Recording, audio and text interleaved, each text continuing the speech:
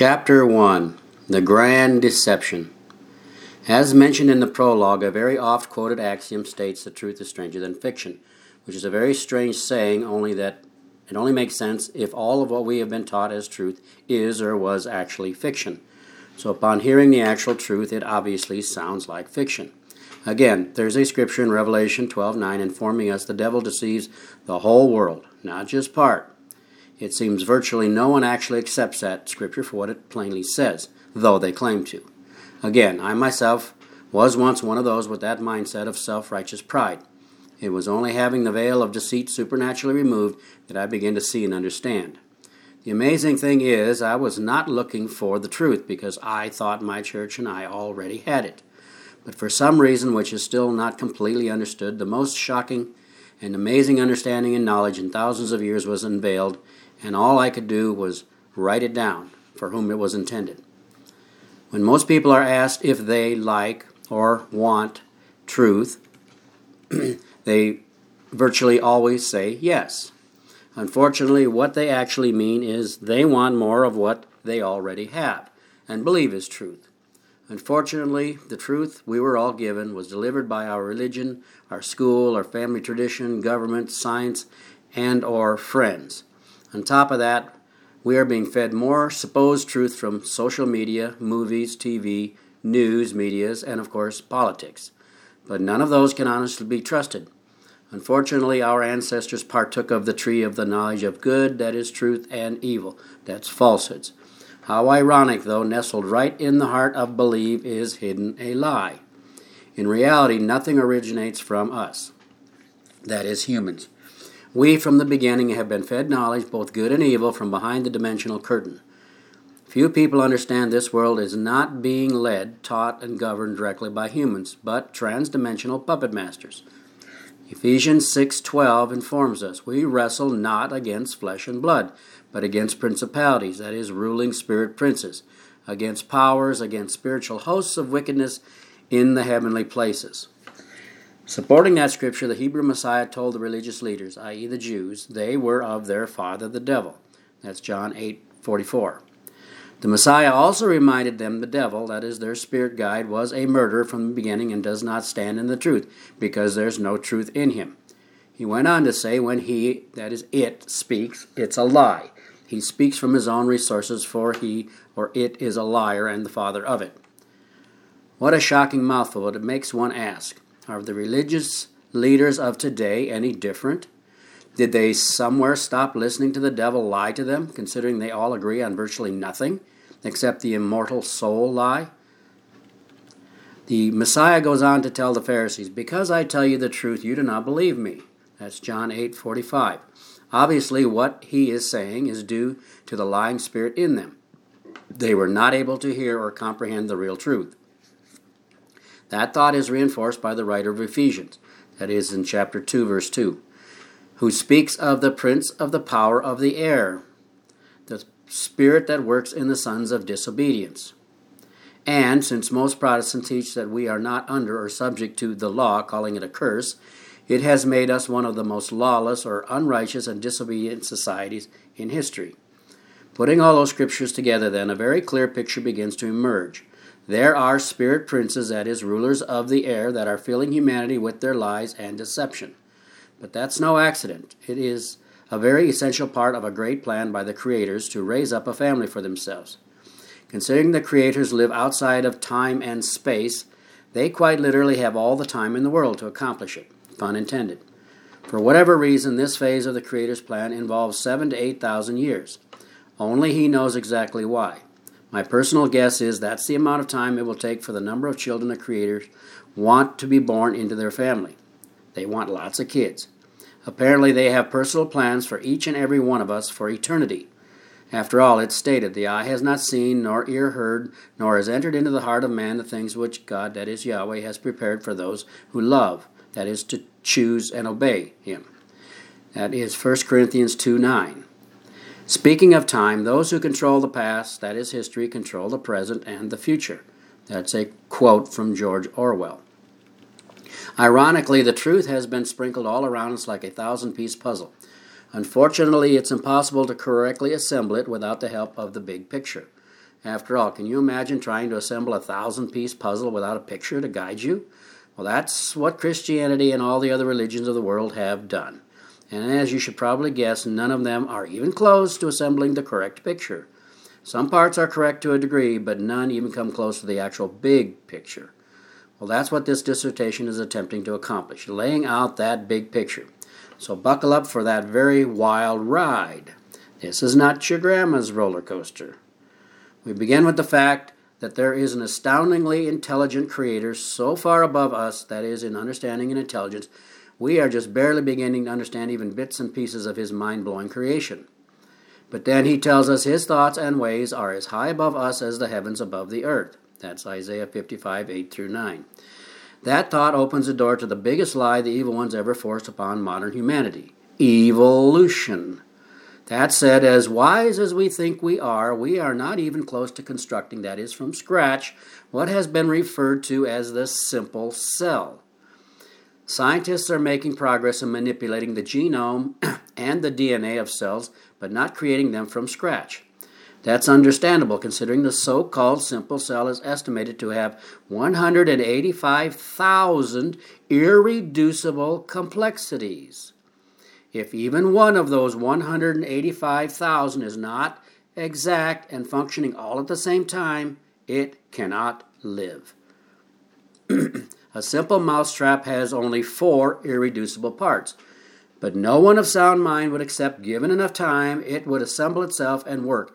Yet they expect us to believe 185,000 irreducible parts all came together perfectly, that is, with complete DNA and all 21 proteins and acids. By the way, many of those necessary proteins and acids are annihilated if subjected directly to water, oxygen, and sunlight. These proteins and acids need to be encased in a protective shell, programmed like a machine, that is, by extreme intelligence, to allow tiny amounts of water and oxygen in extremely delicate measured amounts, a feat utterly impossible without extreme intelligence engineering it. The honest scientists know that even with endless eons of time, the so-called simple cell could never come together and work on its own. The late Charles Misser, that is scientist turned Christian, said, if the probability, if attempted, is in the neighborhood of 1 to the 60th power, 1 to the 50th power in science parlance is considered absurd, that is, completely impossible. But as smart as science wants us to believe they are, the truth is, even with their most modern equipment and sophisticated labs, they haven't begun creating that so-called simple cell.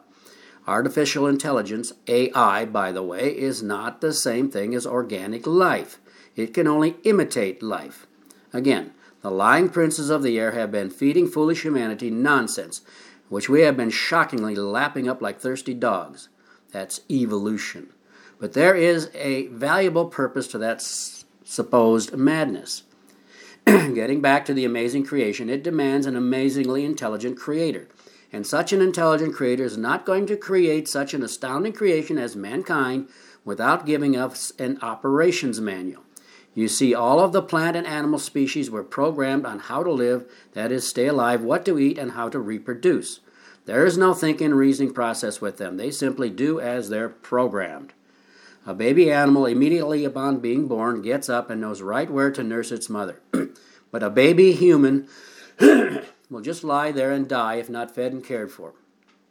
Humanity is not programmed like the wild kingdom, but have been given higher gift than the animals and plants, which is free moral agency, that is, choice. We get to choose to be different and unique. Unlike the plants and animals, we are different and unique individuals with the freedom from being forced to follow pre-programmed behavior. We are free to build different kinds of houses, drive different types of cars, design and wear different clothes, etc. Sadly, the evil ones operating from behind the curtain hate our uniqueness and are doing everything they can to erase our special differences.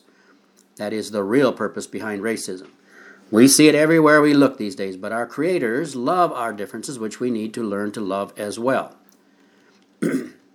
Having established the astounding and awesome design of mankind, one cannot possibly conclude we were created with or for no special purpose. In fact, our purpose is so great it has sparked war in the spirit realm, that is, over us. There's a portion of spirit princes, that is angels, that have dedicated their existence to eliminating humanity. And strange as this is going to sound, the animal kingdom is very much involved in that purpose. That purpose is an extremely fascinating story, i.e. history, one unfortunately relegated to the dusty shelves of legend and myth. Unfortunately, that foolish attitude towards our supposed ancient history involved the animal kingdom, where would be the undoing of humankind, were it not for a greater power, that is the Creator and his army of faithful angelic soldiers, watching over and stepping in where needed. The big problem with mankind is we have no real grasp of the time continuum involved in the other, that is the spirit dimension. It states in 2 Peter 3:8, with the Lord, that is the Creator, one day is as 1,000 years for us, and 1,000 years one day. In other words, time in the spirit realm is mind-bogglingly slow compared to our timeline. You see, in that realm, the Garden of Eden and the great Noahic flood were just earlier this week. In fact, all the ancient animosities and hatreds are as fresh in the spirit world as a few days ago. And again, as is oft quoted, those who forget the past are doomed to repeat it. That is like ancient Bible history. Getting back to those ancient hatreds and animosities, they involve the big problem of humanity, which at the same time is also our greatest gift, free moral agency. That means we're free to do and believe anything we want, which unfortunately means we will also reap the consequences of those choices, both good and or evil. That's the ultimate price of true freedom. In fact, if we go back to the Garden of Eden, Adam and Eve were cautioned to not partake of the tree of the knowledge of good and evil. That's in Genesis 2:16 through 17, as it would be the death of them. On the other hand, they were advised to freely eat, that is, partake of the tree of life. That would be eternal life. Unfortunately, they, under the coercion of the dragon, not serpent by the way, chose badly. They chose death, not life. We know it must have broken the Creator's heart when they made their foolish decision. But true to their free moral agency, he had to allow them their choice. Unfortunately, their choice resulted in the expulsion from the garden.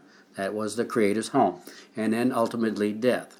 Another negative result of their choice was they now had to work and sweat to eat, to be clothed, and to be protected from the elements.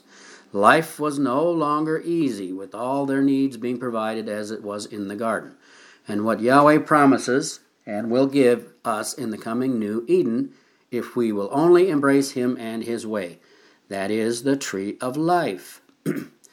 Going into the next chapter, we'll step back into ancient times, that is before Adam and Eve, and piece together the historical bits and pieces given in the Bible and from once canonical, that is, biblical texts such as Enoch. Without that long-lost knowledge, it's impossible to understand our present condition and what orchestrated our present state. Of course, what occurred in ancient times, shaping and molding our current age, is only half the picture. The other half is where we're going and how we get there. That is the new Eden. One thing's for sure, this knowledge now being unveiled is the most shocking and amazing truth ever imagined. In fact, it's beyond imagination, but in a good way. I will end this chapter with a couple thoughts. 1, repeating that amazing quote from 1 Corinthians 2:9. Eyes not seen, nor ear heard, nor has entered into the heart of man the things which the Creator has prepared for those who love him. The operative words being love him. And 2, to remind us the Scriptures are an extremely complicated puzzle, a puzzle impossible to assemble without supernatural help. In fact, it was the spirit world that made it impossible to understand. So naturally, without the help of the spirit world to assemble this puzzle, it's simply not going to happen. But once understood, it is literally a whole new world, i.e. existence. Arthur Schopenhauer, an 18th century philosopher, stated, truth comes in 3 stages. First, it is rejected. Second, it is violently opposed. And third, it is accepted as self-evident. Don't quit. Truth takes time.